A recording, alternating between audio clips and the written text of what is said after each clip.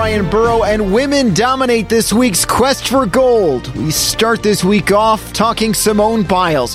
She is the greatest gymnast in women's history.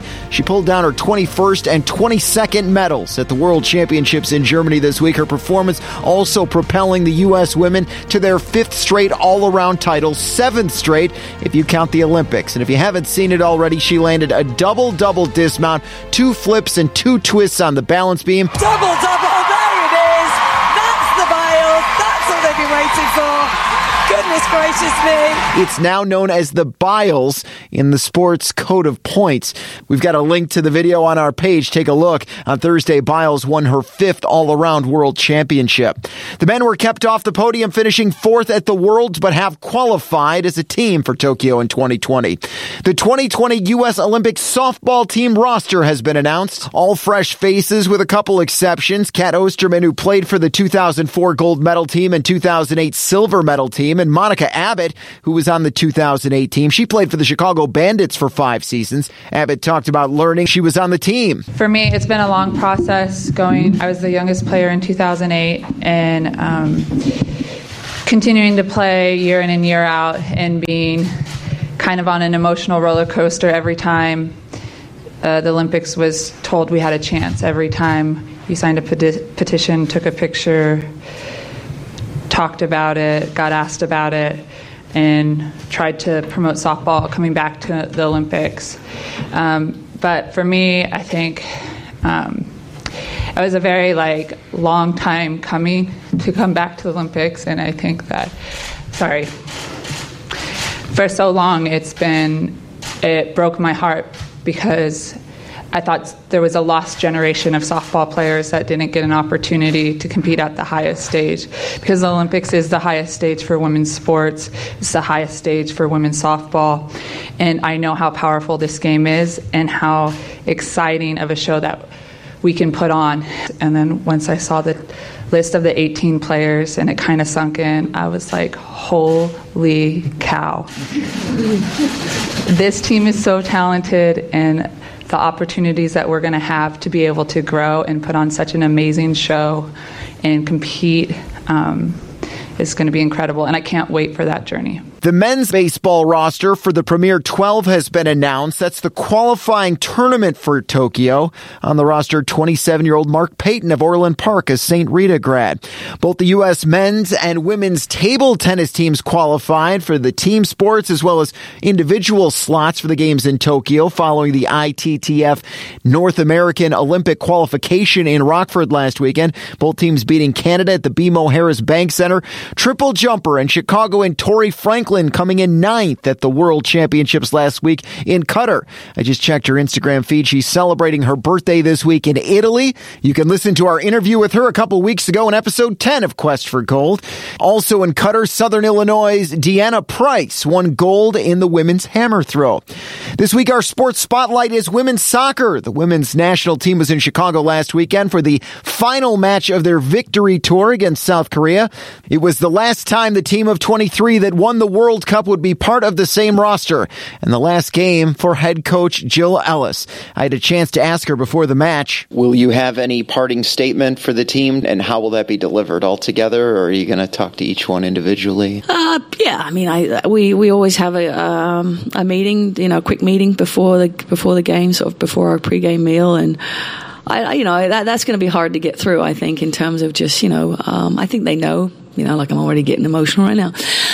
I think it will be, it's going to be between us and them, and I'm not sure how much of that message I will get out because I think it'll be pretty emotional. She finished her U.S. soccer coaching career with 106 wins, 2 World Cup titles, but in the Olympics in Rio, a disappointing finish kept the team off the podium. Are you at peace, or will you be at peace not coaching the 2020 Olympics, trying to possibly make up for Rio?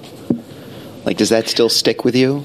Yeah, I don't think I've got anything to make up. I mean, I think honestly, like I've said, I'll own everything. And I think honestly, probably 2016 was the catalyst for 2019 success. So I think, again, I embrace everything. I've coached in 3 Olympics. So Beijing, I was there. London, I was there. Obviously Rio.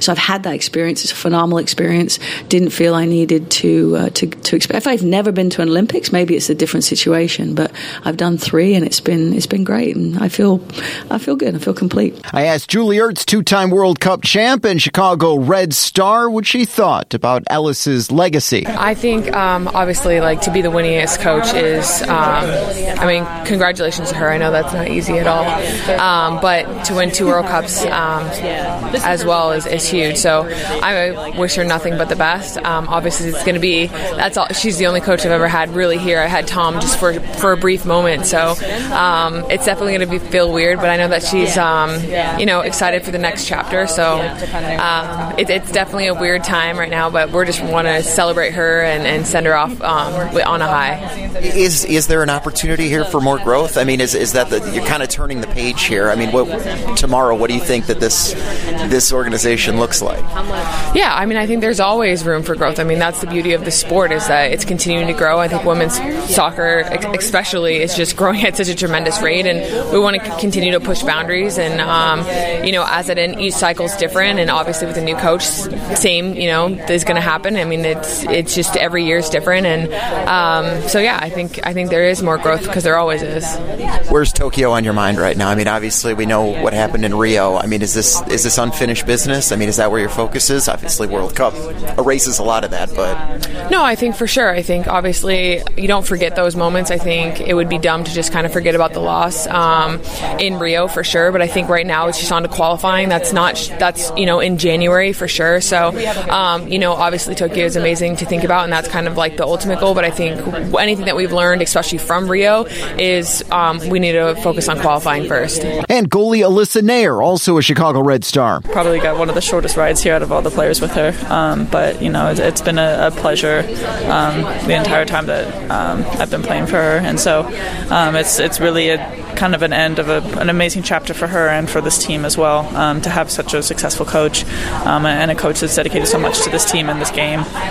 So it's special to be able to be in this last game with her and to be able to celebrate it with her. When you start thinking about 2020, obviously Tokyo comes to mind. Where are your thoughts on that? Yeah, I'm just taking it one step at a time, one camp at a time. So first step is the November camp next, and we're hopefully going to have a new coach by then. So it'll be just about meeting a new coach, prove myself again to a new coach, and kind of rebuilding that chemistry with the team under some new authority. So much remains up in the air for this team in the coming weeks. Who will take over? What will the roster look like heading into Tokyo? And of course, what about equal pay? Something the team has been fighting for years. Court proceedings are coming up in May. FIFA Women's Player of the Year Megan Rapinoe talked about it. I'd like to see a lot more corporate sponsorship. It's not all up to the fans. It's not all up to us.